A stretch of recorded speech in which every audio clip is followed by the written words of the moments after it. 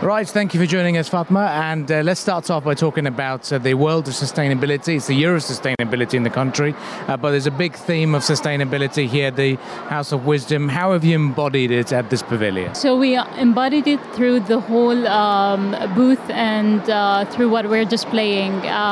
So we have divided the booth into three sections. One that covers the architecture of House of Wisdom itself, and one that focuses and raises awareness about what sustainability in Islam is, and another section that features an upcoming MOU signing with BIA, inshallah. If you can talk to us about some publications that are on showcase at the House of Wisdom's pavilion that are focusing on the world of sustainability. Some of the publications we have are the environment within Islam. Others are about energy saving, also through Islamic values. So these are two of the publications we have within the section that raises awareness on sustainability in Islam. And what's beautiful about that section is that it's actually a spatial experience in which the visitors are welcome to come into that space, kind of zone out, because it has an audio feature. They can grab these books from the collection and flick through them, or being exposed to a screen that displays Quranic verses on the same topic. You can talk to us about the House of Wisdom itself.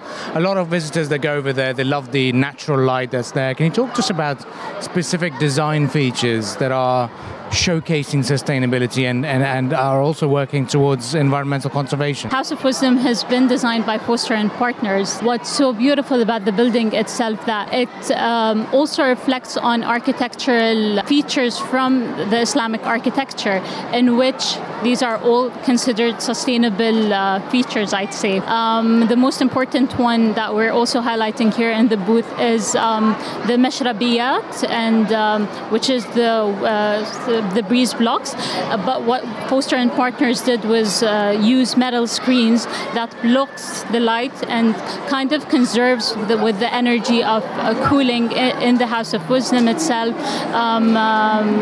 and it blocks the lights in a sense to also protect the books and the collections we have of books. Can you talk to us about the partnership that you've got with BIA, because they've also mentioned it here at the pavilion. How significant is it, and what can we expect from it? So with this partnership with BIA and us also announcing our digital membership, what we've done is that we got BIA on board to sponsor and power our EBM machine, which is dedicated to books on demand, along with them sponsoring a year-long sponsor when it comes to programs that are related to sustainability. And we know that there's some discounts on offer here at the House of Wisdom. Can you talk to us about what can people expect when they come over? So I've mentioned that we just launched our digital membership. So with the digital membership, we've got a special promotion for the book fair, or during the days of the book fair, for people to sign up. They can access this through our booth here and through the website. And lastly, if I can talk to you about how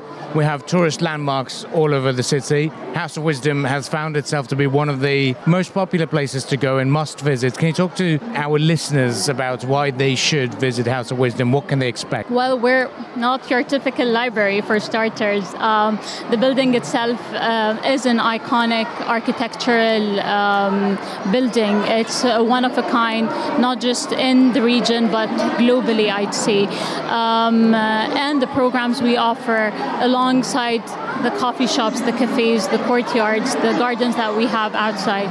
So you wouldn't want to miss on such a visit to House of Wisdom. Brilliant. Thank you very much for joining us, and all the very best for the book fair. Thank you. Pulse 95 Live with Abdul Karim and Aisha. Live from the Sharjah International Book Fair at the Expo Center, Sharjah.